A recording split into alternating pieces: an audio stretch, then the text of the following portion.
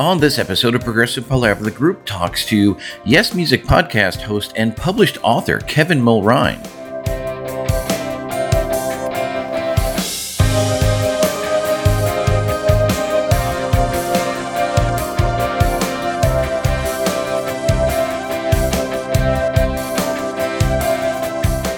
Hi and welcome to Progressive Palaver, a group of lifelong friends and appreciators of music discussing the greatest progressive rock bands album by album. On this episode of Progressive Palaver, I'm joined by my very good friend Ken Gregory as we welcome founder and host of the Yes Music podcast, published author, and friend of the Palaver, Kevin Mulryne.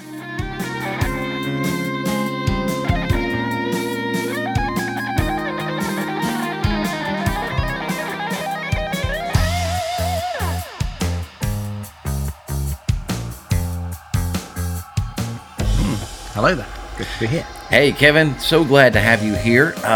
It's been a while since we've talked to you. We've actually spent a lot of time here on the Palaver talking to your co-host, Mark Anthony Kay, about his various musical projects. But I don't think we've actually talked to you since we did our original crossover several years ago at this point.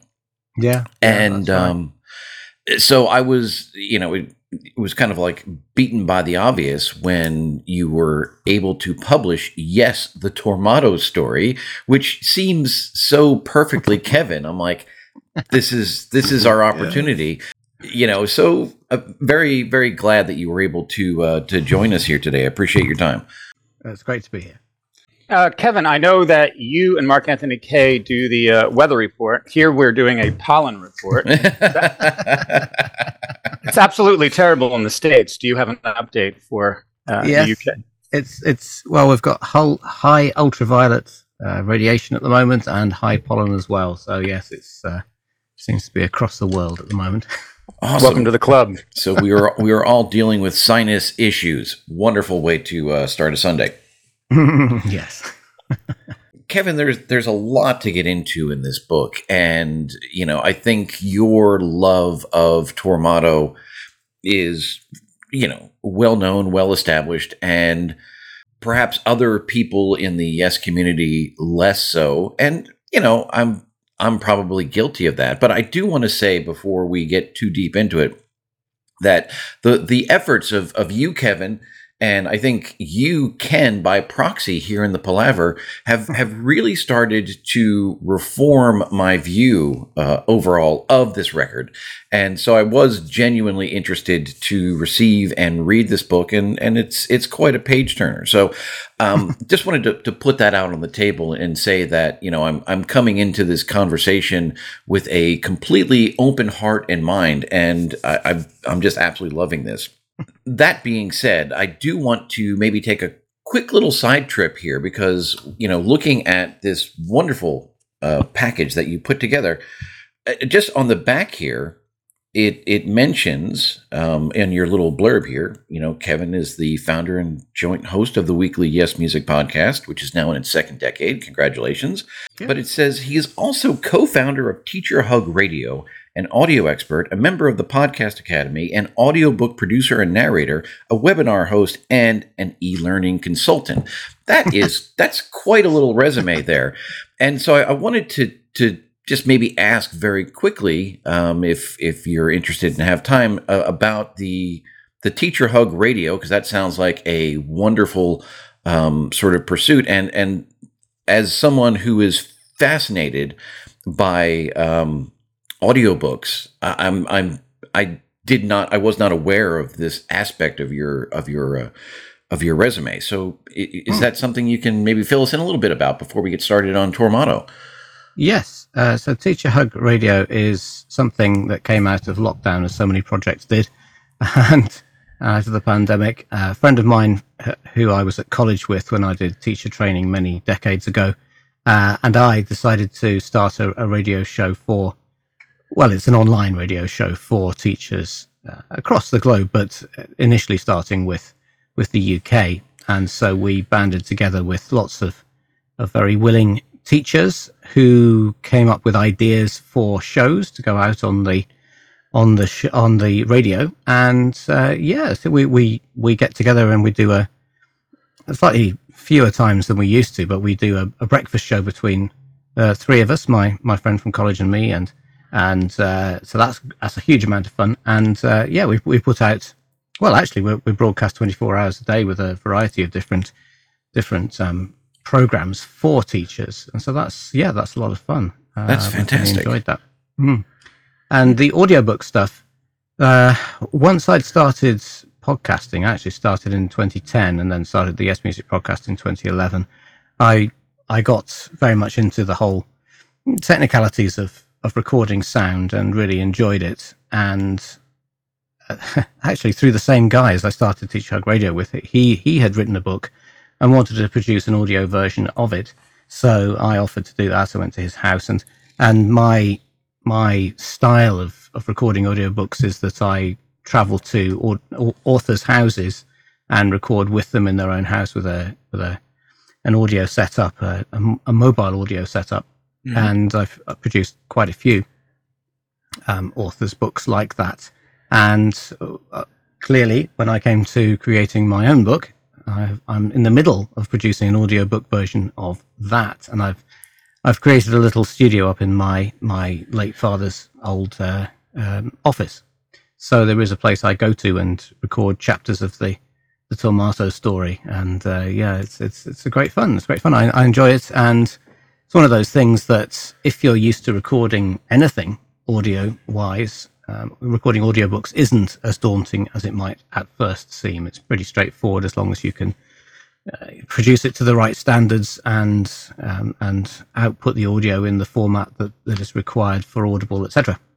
That's awesome. That is very, very cool. And I'm super excited to learn that we've got an audio version of the Tomato story coming out. That's like a total bonus. Yes. And an ebook version as well. Oh my! Oh, do you have an opportunity to stick in any bootleg audio in that audio book?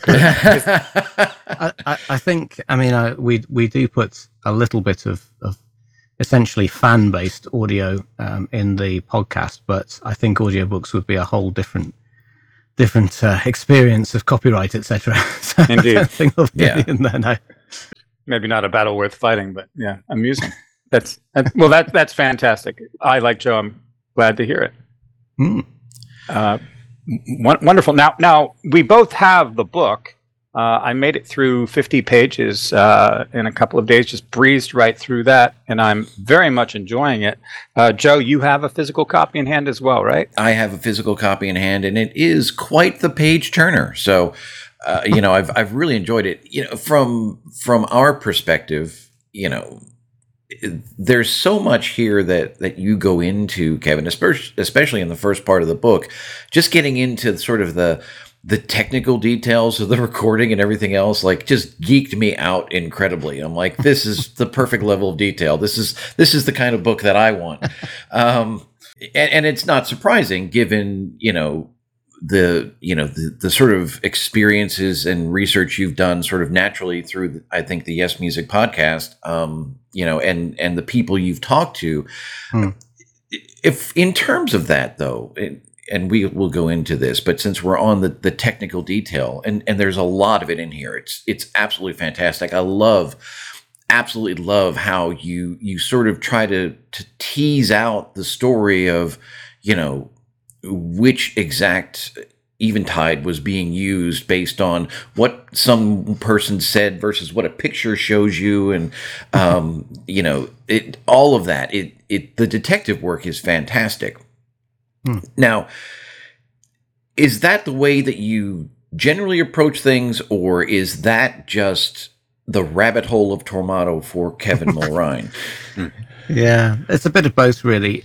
And as soon as I'd started the Yes Music podcast, and I did it originally without Mark Anthony Kay, he came and joined me as co-presenter some years ago now, but I started on my own, and it quickly became obvious to me that anything I was going to do on the Yes Music podcast had to be right, and it had to be well researched, and it had to had to steer clear of angering fans across the world, because, as we know, they're the most dysfunctional bunch of fans of probably of any band in the world. Certainly, there isn't a band which which can boast more dysfunctional fans. But so yes, I knew things had to be right, and so I frequently made errors, factual errors, date errors, those sorts of things in my early episodes of the podcast, and I was always called out for that by people leaving comments, etc., which I didn't mind at all. I was learning. I mean, that was the point of the podcast, was that I wanted to learn as much as I could about Yes, and particularly about Tormato, because that's the album that started my Yes story off. And as I say in the book, I was lent a cassette which has 90125 on the one side and Tormato on the other side. So Tormato was not only the first progressive Yes music I'd heard, it was the first progressive rock music of any type that I'd ever heard. So as you can imagine, it blew my mind. And I wore that tape out by listening to it many, many hundreds of times. And so it just sank into my psyche and into my brain, and I can't get rid of it. So every time I had the opportunity on the podcast to talk to someone specifically about Tormato, then I took that opportunity, whether it's members of the band or anybody else I could find who would talk to me about Tormato. So that's what really started me off, and particularly Peter Woollerscroft. And I managed to track him down through someone else in his family. I forget if it was his daughter or his niece or someone, who also had the surname Woollerscroft. It's not a very common name, as you can imagine. Even in the UK, it's not a common name. So although he wasn't active on social media himself, I managed to find him. And he was so forthcoming with details about being the tape op on Tormato. And, he worked at Advision. He was there every single day of the 3 months that the band were at Advision recording Tormato. And even more than that, he wrote a diary of that time in his career. And so we had the most amazing conversation with him on the podcast, and he took us into precisely how the band set things up, how they set it up originally, and then we're told that it certainly wouldn't work if they were going to set it up like that, and they had to redo it, etc., and all the shenanigans that went on, because there wasn't, as you know, there wasn't a producer. The band self-produced Tormato, and so all the problems that led to. So once I'd done that, I just started to dig in and find more and more people that would tell us the different parts of the story, and it soon became apparent that I had enough material to actually put together into a book. But I think the point to make about the book is that it doesn't really matter if you like Tormato or not. The book isn't really about that. I mean, I do go on about why I like the particular songs, and my reviews of the songs and why I think they're great. But as you've already said, the amount of technical detail that I've gone into, I think, gives a fascinating insight into how Yes worked at that time, how all the different parts of Yes worked, including the live tours which came after Tormato and are so very successful, and other things like why the album sold so well and yet was so disliked by so many generations of Yes fans afterwards, and also disliked by the band themselves. So yes, there's a long answer to a simple question. It's fascinating, and I'm so glad you brought that up, because honestly, in the very first pages, after I got past Oliver's introduction, which we'll get back to, being of similar vintage, I reacted very, very deeply and personally to your story about, your friend giving you the dubbed cassette, because, I mean, that's how we grew up. That's what we did. And I don't know if I had missed that particular side of the story or not, but I was just, the way you described it so perfectly of, sort of turning the cassette over, if you will, to Tormato and having that experience, having never heard anything, else in the previous catalog, it really, really deeply resonated with me. Ken and I have similar stories. We had a friend in high school who used to dub us old Genesis records when all that you heard was Invisible Touch, and it's just like, whoa, this is totally different stuff. So that for me just really, really resonated. I just thought it was such a powerful sort of origin story for your love of this record that I thought it was spectacular. It was amazing. My jaw hit the floor. Well, and you talk about, that being your entry point. And that's one of the things that those of us who talk about progressive rock, sort of, or any band really, your perception of a band's catalog is going to be determined for where you get in. I mean, my kids are the same, like we've talked about Star Wars movies. My kids are the same way. My kids see the different sets of Star Wars movies entirely differently than I do from where they, first experienced them. Friend of ours, Joe Cass in Total Mass Retain, absolutely loves Open Your Eyes, as an album, which again, I think maybe suffers from some of the same perception issues, if I can say that, as Tormato, but that was his entry. That's where he got on the train. And so that album evokes a certain emotional response from him, which I totally respect. So that's cool. Let's talk quickly about the intro by Oliver. I thought that was a pretty deep and, dare I say, vulnerable introduction by Oliver on his relationship to this record, and kind of got, some family history there. Yeah. It was fantastic. I mean, we've had Oliver a couple of times 2 or 3 times on the podcast, and particularly when released as a complete surprise to everybody in Yes World, when they released From a Page, which he had essentially put together, finished off, and produced and everything else, really. And that was an amazing time in the life of the band. And Oliver speaks, interestingly, just like his father, speaks extremely fondly about his time in Yes. He absolutely loved being in Yes, and of course didn't want to leave. And we won't go into all those situations that had occurred there, why he left, etc. But he loved his time there. He has always loved Tormato, and that just happened to come out. We asked him the question on the podcast, if you could go back to Yes, and what would you play? And he said, well, anything from Tormato, because it's my favorite Yes record. So clearly there was a bit of a link there between him and me immediately. And so I just had a thought as I was deciding to do this book. I thought to myself, well, Oliver's a big fan, so why don't I just ask him? And bless him, he's such a gent, like his father is in many ways. And he just immediately said, yes, I'd be delighted to. I'd be honored to write the introduction for the foreword to the book. So that was fantastic. And yes, I agree with you. He does say some very personal things about the family, about the split up in his family, and all those sorts of things, and going back to live close to his father. And it's only a short chapter, but I think it's a really heartfelt chapter, and one that shows his love of this record. And I think that's a lot of what we as music listeners share. Again, is this emotional quality that this music will bring to us, depending on what's going on in our life and how we associate those sorts of things. So again, I was excited to get this book. I was surprised by Oliver's introduction, pleasantly so. So there's a lot more in this book than just the technical details that we've already sort of alluded to. So well done across the board. Ken, you got anything before I kind of dive in here? I feel like I've just been kind of going crazy. Kid in the Candy Store. Obviously, we reviewed Tormato as an album and made many, many references to it, technically and humorously.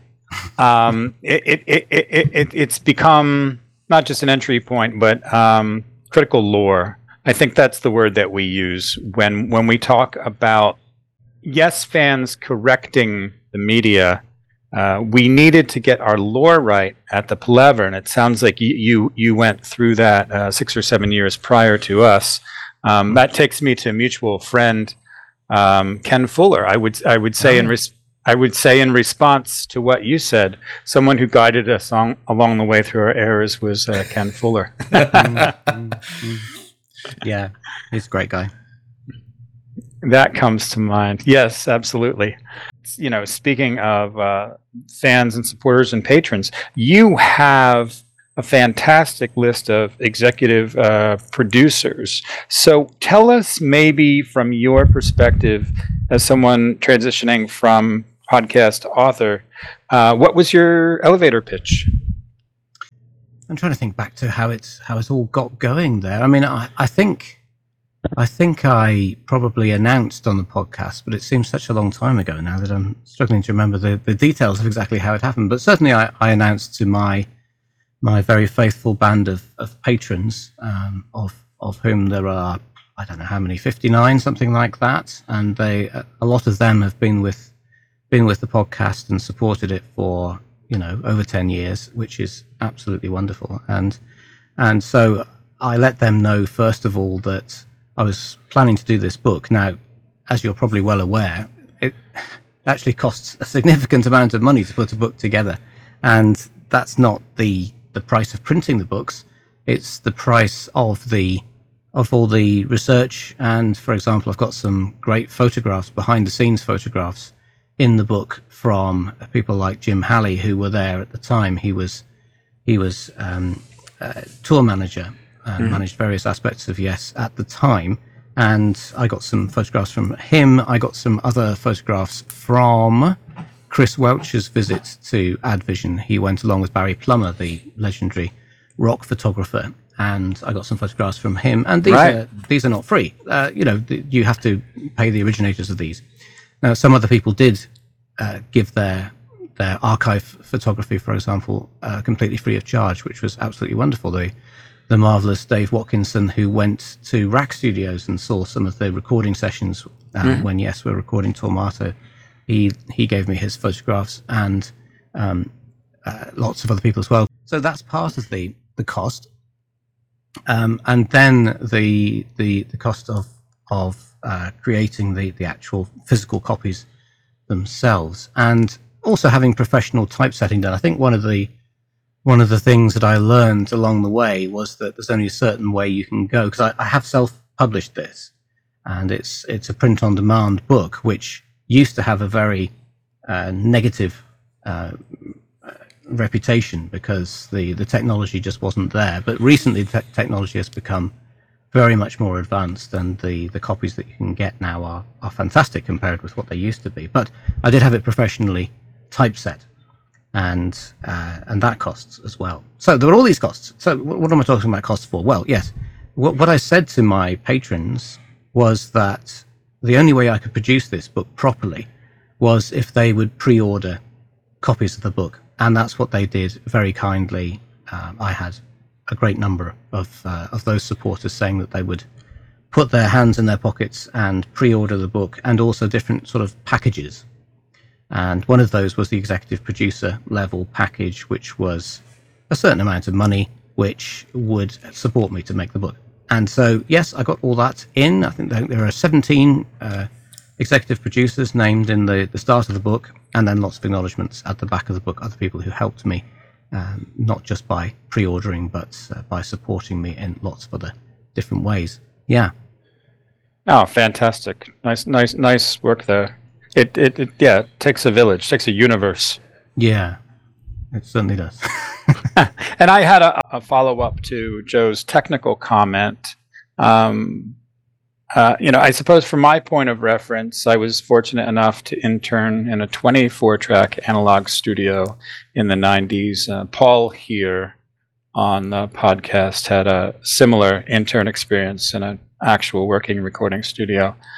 And I was just curious, are some of, when you come across these old technologies, had you witnessed some of them? What is your frame of reference for what is now vintage and foreign? I really hadn't come across any of this technology. I became a teacher straight after college. I've never had any professional training or experience or anything amongst this, but I've always loved the whole area. And in fact, as I was saying to someone else recently, there are two different ways which I could have gone when I was of an age to go to university. I could either have gone into teacher training, which I did, and alternatively, I could have gone into the BBC, which was another of my my loves, the whole concept of radio, which is why I'm a podcaster now. Of course, I've always loved the romance of radio. And I went to a careers fair and I spoke to the BBC careers advisor person, and they said to me that I'd be better off going and getting a degree and then joining the BBC. But unfortunately, well, I don't know, whatever. I never went back to it. I've always stayed in education, but yes, that the whole recording thing is such a mysterious and exciting world to me that when I did start finding out about these pieces of equipment, this 24-track stuff and all that, it just again blew my mind. Indeed. Well, thank you for being faithful to the reporting and the technology. It appears to be very accurate and honest from your sources, especially the sometimes miraculous and sometimes disastrous litany of keyboards. Yes. Well, I mean, I always wanted to know about Tormato exactly how they got those sounds. So whether it's Chris Squire's amazing harmonized and whatever else is in it bass sound, which he never did before and never went back to after Tormato. So it's a unique time capsule of what he was doing there. And so I was desperate to know exactly what was going on there with that. And things like discovering the Byrotron, which Rick Wakeman sunk a lot of his own personal money into, as he's done so many times on various different projects. But yes, he spent a lot of money trying to create this new tape-based successor to the Mellotron, which he thought was going to be fantastic. And lots of other people thought it was going to be fantastic, but in fact never got out of the prototype stage. But it does appear on probably Going for the One and definitely on Tormato. And so that, from the keyboard's point of view. And then I wanted to know what guitars Steve Howe was playing and why they made a particular sound and why he chose particular ones. Because this Tormato, again, is a bit of a time capsule because there are a lot more Gibson guitars here than on any other, and different types of Gibson guitars. Les Paul guitars on Tormato, much more than you find elsewhere in Yes. And then on the drums, with Alan playing the North drums, even though Alan actually didn't remember that he'd recorded Tormato with North drums. But why did he choose those? And, who could tell me about that? So I tracked down who did that, and particularly with the drums. You'll have to stop me because I'll go on forever, but particularly about the drums, this drum synthesizer, which is mentioned on in tour programs, is mentioned on the sleeve notes of Tormato, but never can you find anywhere what this drum synthesizer actually was, who had created it, where it had come from, and where it went to. And so I managed to track down Derek Dearden, who was the guy who created the drum synthesizer, which is heard on Arriving UFO and all those sorts of places with this strange late 70s early electronic drum stuff. So yes, we had a fantastic conversation with Derek about what he'd done there, and proves to be another amazing character that we've managed to track down. Okay, speaking of amazing characters, did you reference Fernando Perdomo? Oh, yes, he did. Yes, well, that was an interesting conversation we had with him, because he came to tell us all about guitars, and as you know, he's one of the greatest experts on Yes guitarists in the world, and he's a huge supporter of Peter Banks, and so he should be, but he's also a huge supporter of Steve Howe. And so we asked him all those questions which had been at the top of our minds about Steve Howe's guitars and why he used that one, why he didn't use that one. And that was amazing. And again, we had to stop him. He would have gone on all night about Steve's guitars. So it was a great episode. It really was a great episode. Well, and Steve's guitars in particular, like, it seems to me there's always been an awful lot of information from and about Steve on guitars, what's used on records. I remember when I think it was the Steve Howe album, when I bought the LP, and you open up the gatefold and it's got like the little graph of what guitars he used. I'm like, this is awesome. And you made reference in your book to a book that was published in, what was it, 93 or 98, about the Steve Howe guitar collection or something like that, which I wasn't aware of, but I'm going to go looking for now. It's probably impossible to find, right? It's pretty expensive now, and in fact, I was lent a copy by my good friend Jeff Bailey from Prog Report. In fact, Right. Jeff Bailey, and yes, he lent me the copy, or scans of the copy that he's got, and yes, it is very expensive. You can find it on eBay, but it's hundreds of dollars now. You might be lucky to find one, but yes, that's amazing. That's Steve's own book, so he had a lot of his collection, which, as you know, is vast, of guitars photographed, and he talked about them and told stories about them in the text in that book. So it's a fascinating sort of visual encyclopedia of Steve's guitars. But what we were particularly interested for Fernando to explain to us was some of the photographs from particularly AdVision, where he seems to be using different guitars. Now, I'm not going to give away any of the secrets in the book, but why he was seen with a completely different Les Paul, which didn't turn up on Tormato at all, is one of the fascinating stories, and why he used a broadcaster guitar for particular songs on Tormato. So why was that? What did the broadcaster give him that the Les Paul and other Les Pauls wouldn't have done? So yeah, and why did he seem to use a broadcaster on Tormato, but yet he used the Telecaster for example, Relayer? So this is the level of detail that we wanted to get into. Yeah, and we did. Yes. One detail I couldn't harvest out of Chris's setup. Well, maybe I found it. The Crybaby Wah, you're saying he used that on Tormato and nowhere else in his career.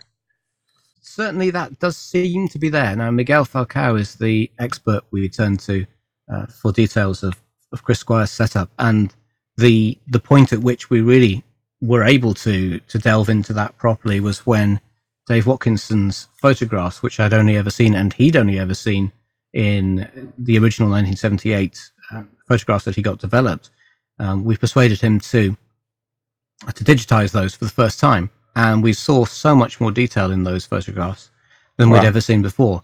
And so he had taken a photograph, a unique photograph of Chris Squire's setup at Rack, which included all his pedals, all the electronics that he was using at the time, the Taurus bass pedals, but the fact that the Taurus bass pedals were very heavily modified, and in fact split apart and a different unit put in between, a unique bespoke piece of equipment that Chris had made, and a unique controller as well for that bass pedal. But yes, on the side appears to be the Crybaby Wah, which is not credited elsewhere, I don't think, but Miguel is the expert on those sorts of things. The one I was particularly interested in was the other side. It was the right-hand side of his setup, which was the oil can.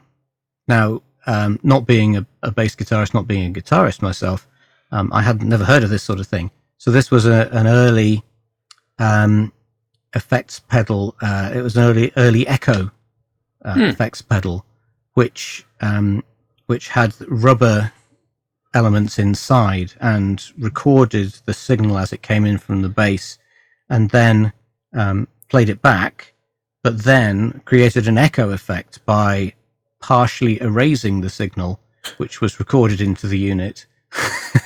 I mean, it's so analog, it's unbelievable, really.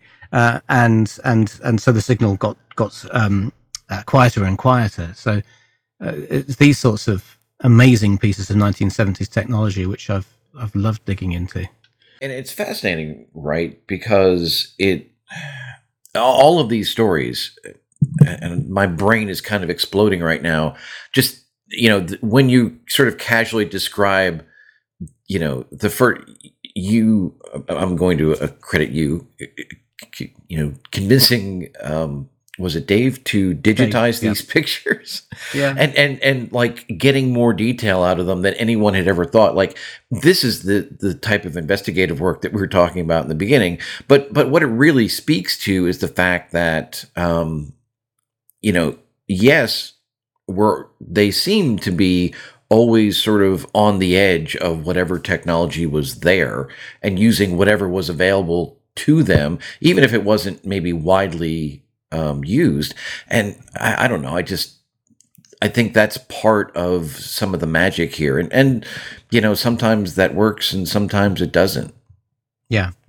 Well, I think that's one of the themes of the book is all the band trying new things for Tormato. Now, whether you think that's because they were worried about selling enough records in the future, about their careers in terms of things like punk and other styles of music becoming more prevalent than progressive rock in 1978, which is certainly true. And they were essentially, in lots of ways, particularly in equipment, I think, trying to forge new sounds, to create new sounds, and to create new ways of doing things.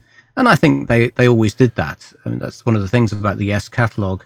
You couldn't really pick two Yes albums that sound just the same. No, they don't. They don't. They are unique in their own ways. And Tormato is so different from Drama, and Tormato is so different from Going for the One in a lot of ways. So part of that, I think, is the technology, and part of that is the approach to some shorter songs, etc. But I did ask Rick Wakeman about that move to shorter songs, because that's one of the urban myths about Tormato, is that they were desperately trying to catch up with the current trend for shorter songs, and therefore they set out to create shorter songs. And Rick categorically says no, they didn't try and do that. That's just what happened. But he does admit that the record companies probably were asking for shorter songs at the time and more hits, like they'd had with Wondrous Stories. And Don't Kill the Whale was very much, an attempt to have a hit record from Tormato. But I don't think it was as clean cut as people like to have you believe.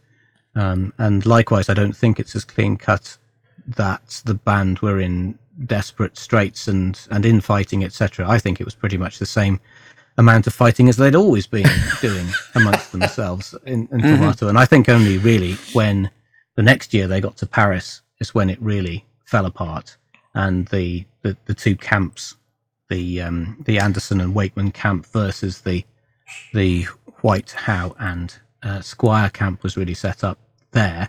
I think you probably could see some friction. Of course you could, but I don't think it really reared its head properly until Paris.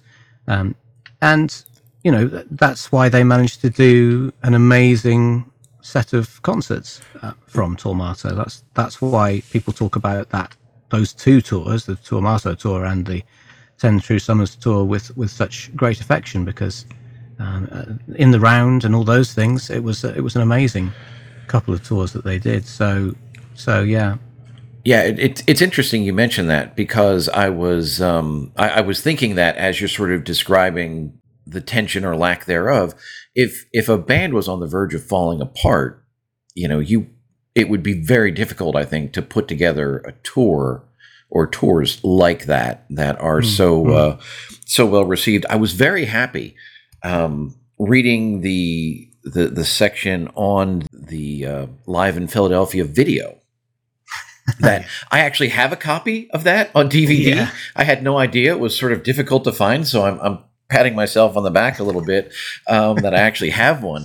And having, Ken and I grew up in the suburbs of Philadelphia. That's our initial experiences seeing Yes were in Philadelphia. Mine, Ken, still are. Mine kind of split time. So it's nice to sort of have Philadelphia be attached to this part of the story. I think you accurately describe maybe some of the limitations of that video. It's certainly not what we are used to seeing in 21st century concert films, but it does have certain charming characteristics to it. Now, it's interesting.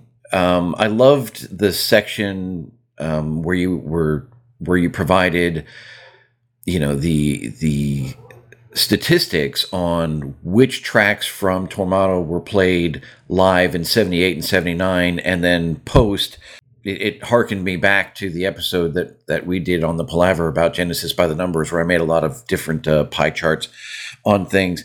But I was amazed that seeing that in 78 and 79, the band played Circus of Heaven more times than they played Arriving UFO.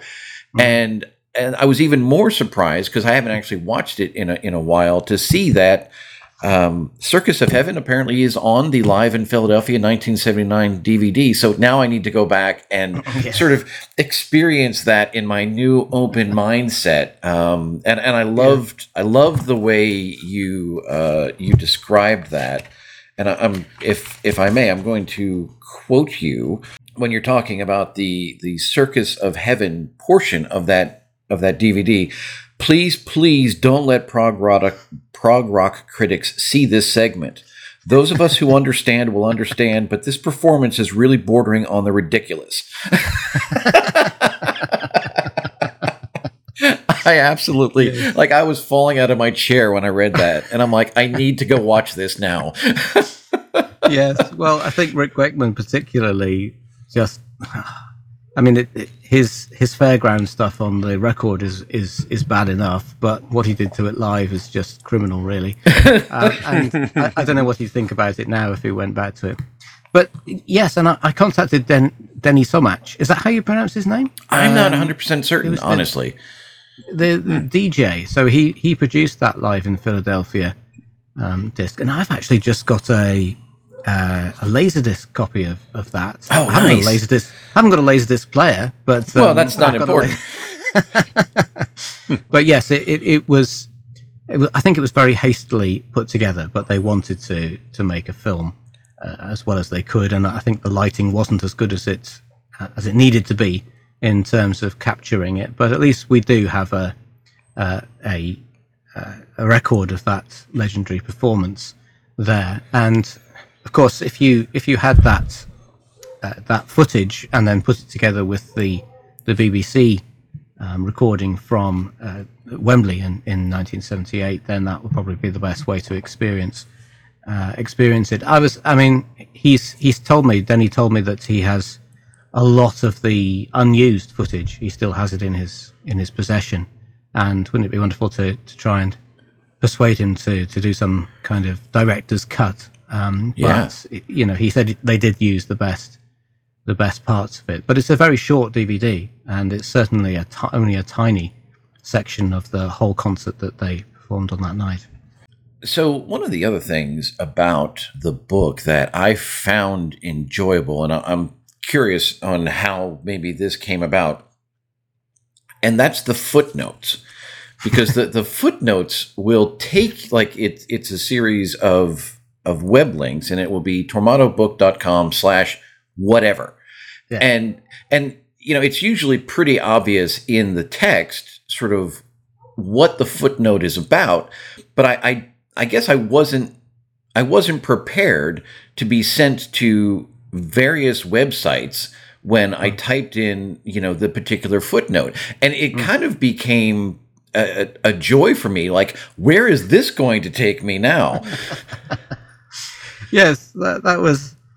I just had that thought because I was putting these footnotes in, and the problem is that when you start putting footnotes into a book like this, a lot of the web links are incredibly long and cumbersome.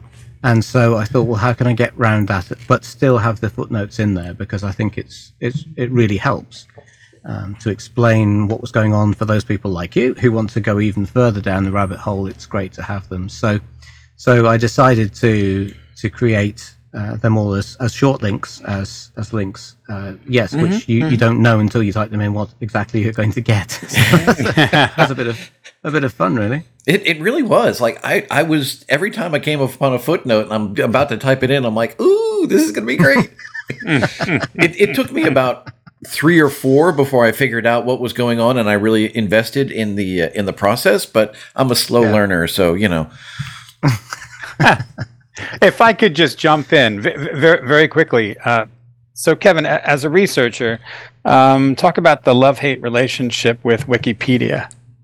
Well, the Wikipedia is created by contributors, isn't it? So, like everything on the internet, it can be right, it can be completely wrong. And so I'm hoping that I don't know who would do it. I suppose it would be down to me in the end. The Tormato pages on Wikipedia are some of it is just wrong, and a lot of it is sort of misleading. And the bit which particularly upset me, this is the one that comes to the top of my mind just now, is the insistence that that Eddie Offord had anything to do with this record at all, right? Which he didn't, because as you'll see in the book, not giving too much away, but Peter Woollerscroft, as I said, he was tape op. It was his job to wrangle the tapes. So when Chris Squire said, for this version, I'd like you to put take 7 together with tape 35 of On the Silent Wings of Freedom, and he had to go away and do that. So he had to produce an amazing cataloguing system of his own to cope with these master tapes, with these multi-track tapes. But Peter Woollerscroft was therefore there every single day, as I've already said that, of the recording at Advision, and he only saw Eddie Offord once. Mm-hmm. So Eddie Offord was certainly not involved with producing or engineering the album. And the time when he did see him, someone gave him a call from reception and said, there's this guy at reception, he's called Eddie, and he's got a crow on his shoulder. And Peter Woollerscroft said, oh yeah, send him up then. And so Eddie came into the studio, looked around, and then left. And that was the only time Peter ever saw Eddie Offord. So he certainly had nothing to do with it. I also asked Rick Wakeman whether the other rumor is that Eddie Offord may have recorded or tried to record some of the rehearsals for the album. And I asked Rick Wakeman, and he said, no, it's news to me. I don't remember Eddie Offord being anywhere near the album. He was never intended to be anything to do with the album, and he certainly wasn't. So, those sorts of things which are perhaps don't seem terribly important to people who are not Yes fans in the same way as we are. That's incredibly important for us, because Eddie Offord would have done this in a very different way, would have created Tormato completely differently. It would be a different record entirely had he been involved. So, it was important to notice that. So yes, please take Wikipedia with a pinch of salt and go and find out the real answers. Well, that's why I need to finish your book. It's pretty long, isn't it? 336 pages about one album. It is pretty long. If I may, just and again, we don't want to give away the farm, but I can kind of just run through the sort of large sections of the book to get, for anyone who doesn't have it yet, and if you don't have it, I'm recommending you go get it, because if you're listening to this podcast, you're our type of people. Yep. So Kevin, you cover the recording, the instruments and tech, the songs, the albums and singles, promotion and reception, Tormato Live, and then there's an epilogue. So it's really a very broad spectrum approach to this album, that you get into all the different parts. And I think we've kind of touched on most of these already. And again, love the footnotes. So good fun to be had for everyone. Yeah. I mean, just a word on why it goes in. There's two things. There's one is my own obsession with trying to find out about things. I mean, we haven't even mentioned the harpsichords. So I was desperate to know what harpsichord was used. I didn't quite find out where it was recorded, but that's lost in the mists of time, unfortunately. But I wanted to know what it was, who had made it, where it came from, why it was on the album, etc. But no, the two reasons are my own obsession with finding out that kind of thing, and also waking up in the middle of and this really happened, waking up in the middle of the night thinking, if I don't put that in the book, then someone's going to mention it, aren't they? And one thing which has happened, I had such a good time finding out about the cover. Now you might think to yourself, well, that's just a stupid cover designed by Hypnosis. It was a crazy idea and it was rubbish. But there's so much. There's so much in that. And something else that I woke up in the middle of the night thinking just recently, because the book's published now, I can't go back and redo it. But someone pointed out second edition, Kevin, second edition. Yeah, well, someone pointed out on Facebook, I think it was, that the tour that they photographed for the back of the front and back cover, it's not Yes Tour. Okay, so they took a photograph of the wrong tour. Okay, so that's not Yes Tour. That's it's called High Willays or something like that, which is close to Yes Tour, but I think actually when they went to photograph it, Rob Brimson photographed it. I talked to him in the book. Yeah, he's got the wrong one. So that's fascinating. I'll have to clarify that in my own mind, because I need to go and absolutely absolutely determine whether that's true or not. But yeah, one point that you made, and I think it came up when you were talking about the multi-track tapes, and you were talking about remastering and all that other stuff. But you made mention of, if someone were hypothetically to ever do a remaster of this album, that would provide an opportunity for Roger Dean to create a cover for Tormato, and how you feel that would be, you didn't use the word disservice, but inappropriate, I think is your general feeling. And I just wanted to echo the fact that I feel the same way. There's something about this particular record and, the amount of time we spent with it, that it's characteristic. And say what you want to about the Hypnosis cover, and Hypnosis have, they've had some really home runs and they've had some real misses. It's indelibly a part of this record, I think. Yeah.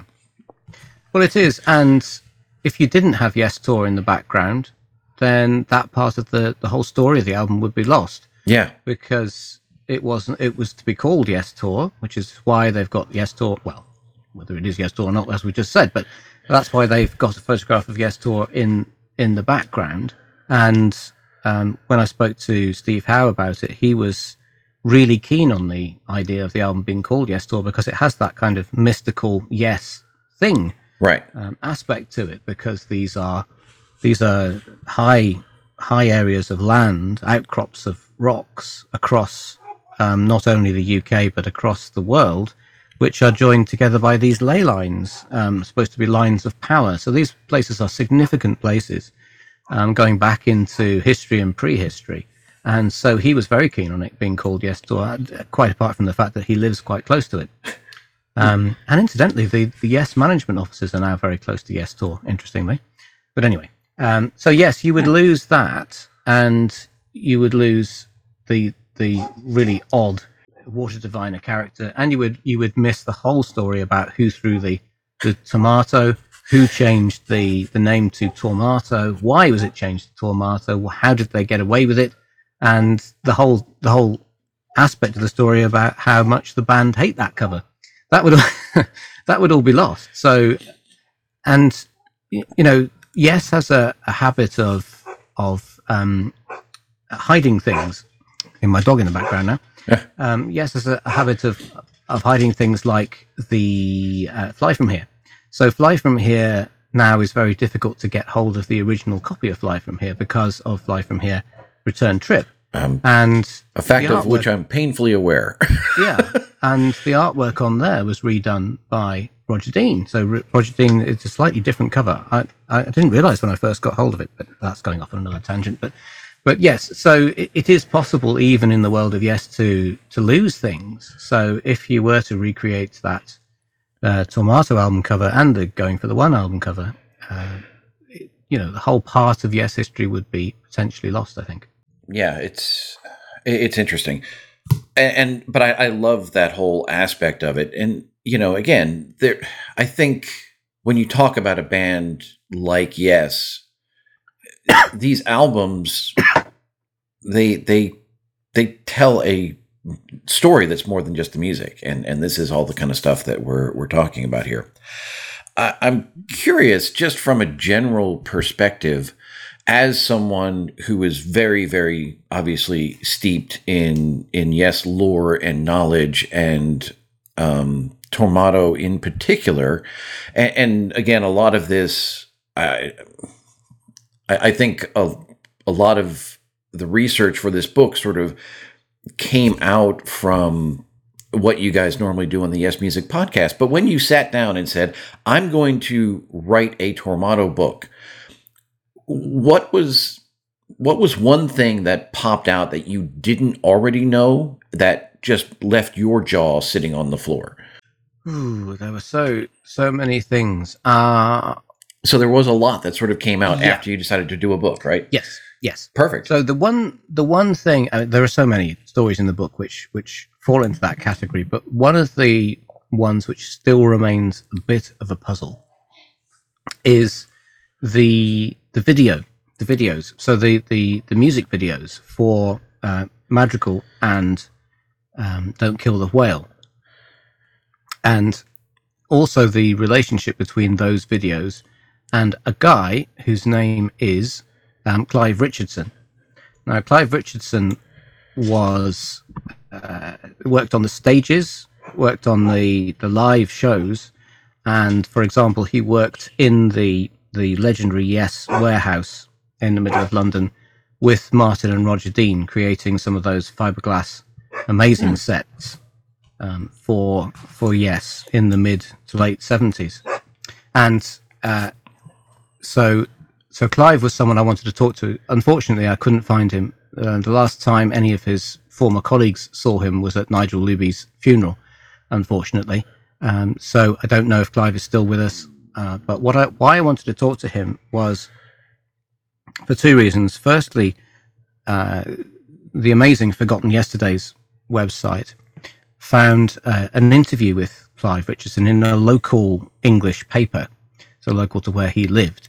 And this goes into great detail about what Clive was doing for Yes at the time and what he was going to go on to do. In fact, Clive left Yes, and he went on to an extremely lucrative and successful career producing 80s bands videos for MTV and the like, and Top of the Pops and all those sorts of things. And so he was extremely well known in the 80s for film, but that's not what he did for Yes. Or was it? Well, that's what I'm coming to in a minute. But what he did talk about in that interview, Clive, was he was creating a 100-foot projection screen, video projection screen, which was going to be used by Yes on their Tormato tour, and that never came about. And so what I wanted to know was, what did you do, towards that? Why did it not come about? Well, I think the reason it didn't come about is because it wouldn't have fitted in with the rotating stage, the rotating circular stage. You couldn't have had that. And also he was sent to source what was called a laser scanner for the concerts. Again, that was never used. Yes, used lasers previously live, famously.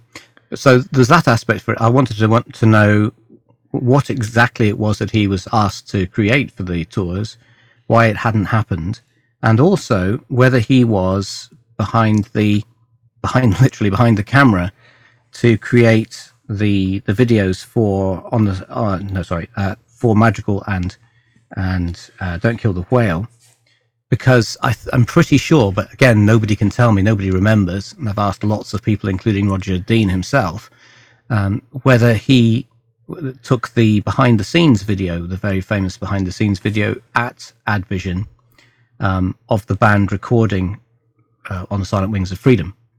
Now, I think it was him, and I have an inkling that he also created those videos for the two songs, but I can't confirm that. What he did do was he filmed the video for Alan White's Spring Song of Innocence video. He definitely created that, and it's in a vaguely similar style to the Madrigal and the Don't Kill the Whale video. So I'm wondering if Clive actually created those. But again, as I say, I've not been able to find out. And I asked Rick Wakeman about Madrigal because he's the main character in that video, and he has no idea why that video was made, and nobody has any idea why it was made, because it was never intended to be a single.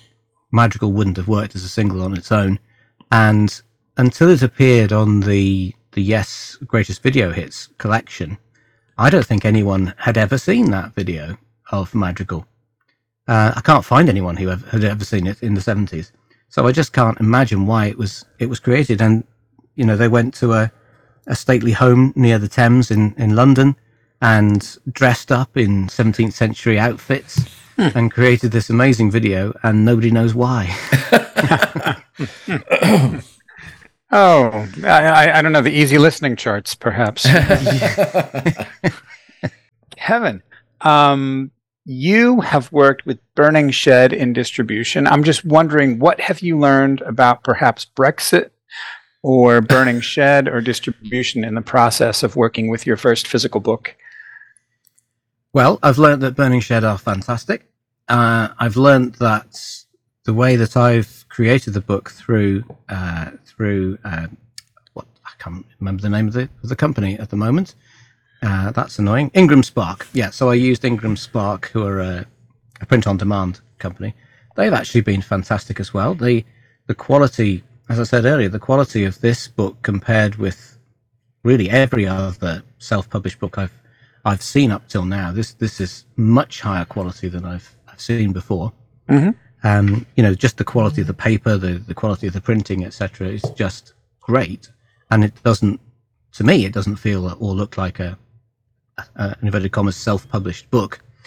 Burning Shed have been fantastic. They are on the side of the musician because they are musicians. So it's a company created by musicians for musicians. And so if you think about the margins of creating books, you don't make very much money from each book that you sell. But if you go with someone like Burning Shed, who've done most of the pre-order of my book and are currently selling copies, for real after the pre-order, they take commission, which is much, much smaller than online retailers like Amazon or etc. Mm-hmm. The downside to that is, and particularly at the moment with Brexit, etc., postage costs, shipping costs around the world are significantly higher than they ever were before.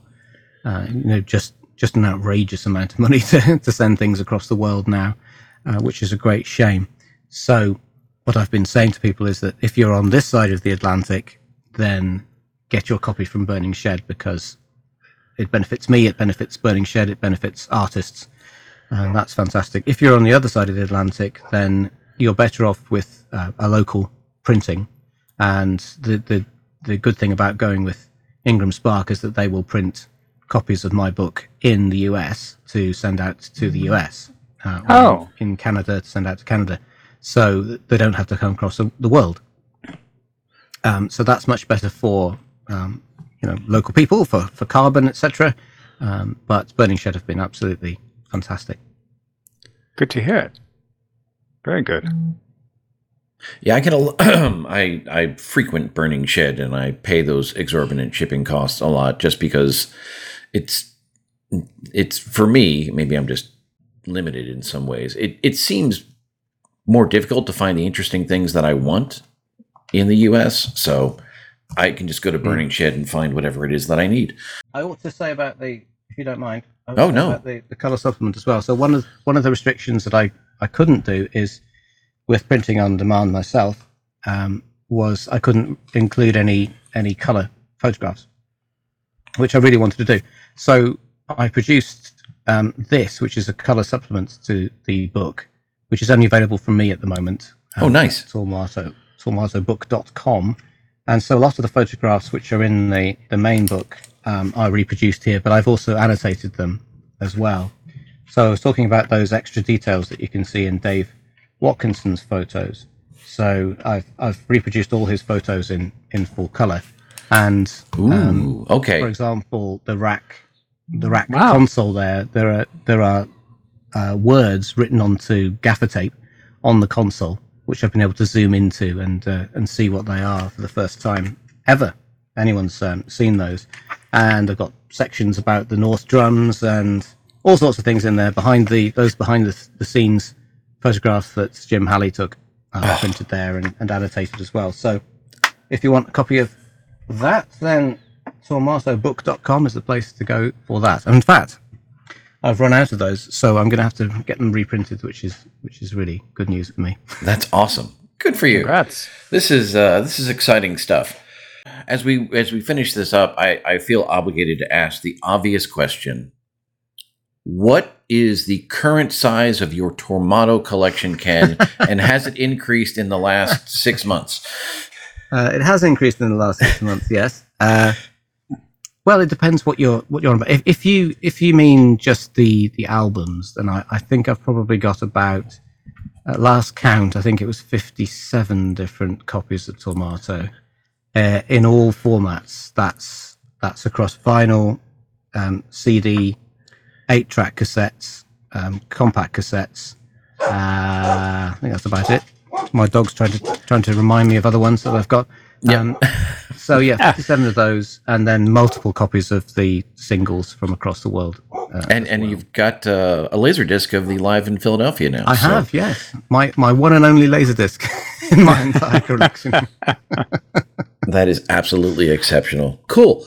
I've kind of run out of topics that I specifically wanted to cover. I think we've mentioned TormatoBook.com or Burning Shed for people who don't already have it. Again, I'm going to recommend that you very much go out and source this book. It is definitely it's a treat to read. Anything else, Ken or Kevin, that we need to cover on the way out here? It's just been a great experience, like a kid in a candy store. So, thank you for doing this deep dive, so others don't have to. Yes, indeed. Yes, that's definitely the case. Yes. Awesome. And Kevin, it's really been enjoyable to catch up with you. Very much appreciate all that you do on the Yes Music podcast, and look forward to continuing on with your journey there. And I look forward to the next printing of the color supplement, and we'll see what the future holds for all of us. If there were no restrictions, monetary or otherwise, what album would you dive into next? You see, that's really tricky, isn't it? I do have some emerging plans about doing a series of books, but something on a very different level. This has been years of my life devoted to this. If I had to, I suppose the next one would be 90125. So that would be very interesting. But I also have a hankering, you see, to go into and find out all I can about albums which are not quite so well known. So, for example, Magnification would be fantastic to delve into because of the orchestral elements of that and the different artwork and all those sorts of things. So yeah, maybe that. Who can say? Spectacular. Excellent. Okay. Great. Well, Kevin, thank you so much for your time. Really, really appreciated this. Congratulations on the book. I hope it continues to do well, and we'll talk to you in the future, my friend. Thank you very much. Yes, thanks again. All right.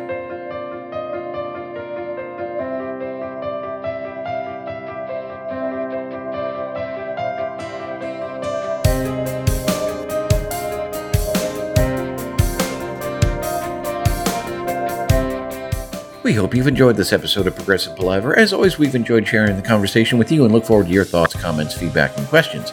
You can reach us on Facebook, Instagram, or Twitter. We are at ProgPala on all of those, or search for Progressive Palaver. You're welcome to email us. Our email address is progpala, that's PROGPALA, @gmail.com. Progressive Palaver is available for subscription and download on Apple Podcasts, Google Podcasts, Spotify, Pandora, or presumably wherever you find your podcast. And we are, as always, hosted on SoundCloud. So until next time, thanks for listening.